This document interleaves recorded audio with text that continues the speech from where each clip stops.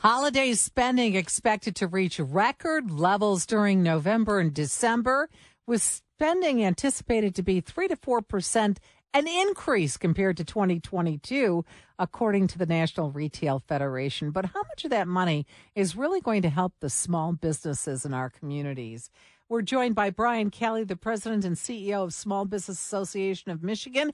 I know he's the guy who can answer that question. And we teased going into this segment, Brian, by saying our big box stores making a comeback. And I want to explain that. During the pandemic, a lot of people were encouraged and heeded the call to shop local, to help the people in their own communities, the shop owners in their own communities. And a lot of people maybe didn't go to the big box stores. They went to the small businesses. But we're hearing rumblings that a lot more people now are heading back to those big box stores, whether online or physically walking in the front door. Are you seeing this trend, or is that just speculation?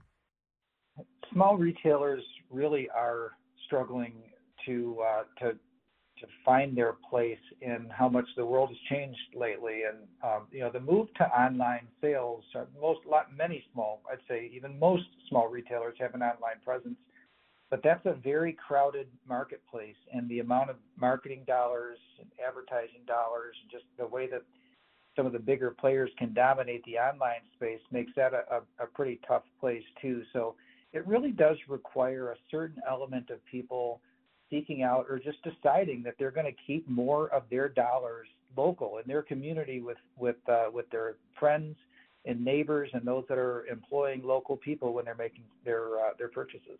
Last week, we talked to a couple of local small business owners who rely heavily on obviously foot traffic, local traffic.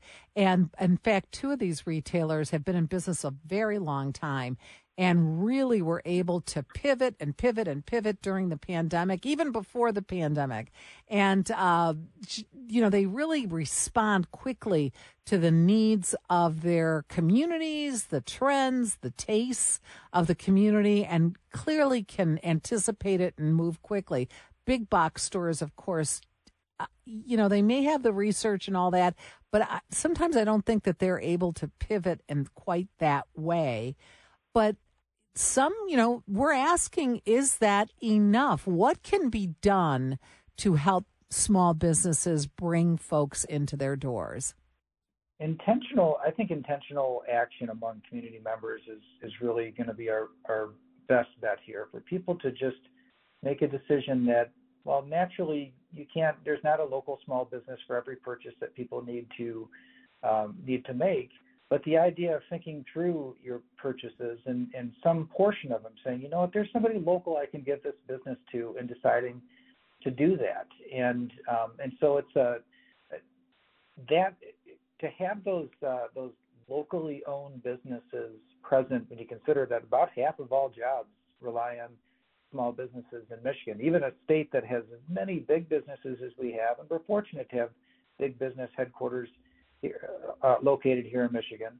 But even with all of that legacy and all of that activity, still half of our jobs in this state come from small businesses. In most communities across our state, the main economic infrastructure are local people who own businesses. Putting some of your dollars local to keep those resources turning over in your own community, it pays off in ways that that go beyond the sales and the service, which I would argue is often superior. Small businesses, better service, better, a real person standing behind your transaction. But it's also stronger real estate values and economic activity and job opportunities for your friends and neighbors and family and yourself. I mean, the idea of locally owned businesses, where that activity and the benefit and the wealth generation, everything stays local, it spreads the benefit across your community in a way that buy-in from across the world just can't compete with. Can we talk a little bit about the labor shortage? It's impacted everything everywhere, without a doubt, but it certainly has impacted small business owners, retail in general, but small businesses in particular. Can you talk to that a little bit? The labor shortage has been very acute or very severe since the pandemic. And while there's been a little bit of improvement over this last year and more people getting back into the labor force, there are some changes that feel pretty permanent. And that's why you see businesses that are really trying to pick the hours that they're open, making sure that they're utilizing the human resources that they have, the people, the employees that they have at times when it's most convenient and most in demand from customers, because just kind of being open all the time when it's just there's just not enough people for it. You also see automation that's being deployed at a more small scale level than what you've seen in the past as well. So I think small businesses are doing what they can to deal through these the labor shortages that were really present before the pandemic, but have just been exacerbated since then. A recent study by the Michigan Retailers Association said that only 12% of Michigan retailers predict their sales will go up from October through December. What's impacting that number? Well, inflation certainly plays a big role. The amount of disposable income that people have, it just doesn't match the wage increases that they've seen. It's one of the dangers and the problems with inflation is that even when people see wage increases, their disposable income goes down when inflation is too high, as it has been here. But also the cost of capital. The interest on loans is so much higher than it was, and savings rates are a little lower. We see credit card delinquencies creeping up. So I think just the overall financial position of households, it feels a little tighter today than it did a few years ago when there were a lot of additional programs and the federal government was really pouring extra money into the economy. And unfortunately, that with hindsight, we can see that did really contribute a lot to the inflation problems that we're facing today. So I think that's all coming to a head right now where there's just not enough money to support the higher prices that inflation has brought upon us. What are you hearing from your small business owners across Michigan? Are they expecting anything different in 2024? How are they anticipating 2024? Well, it just really depends on the industry that you're talking about. So there are so many small businesses that have been formed in the last few years, and people that have invented business models in the context of how the world is today. They never had to make a transition. They saw an opportunity and they're going for it. And others that are having record or banner years in many industries.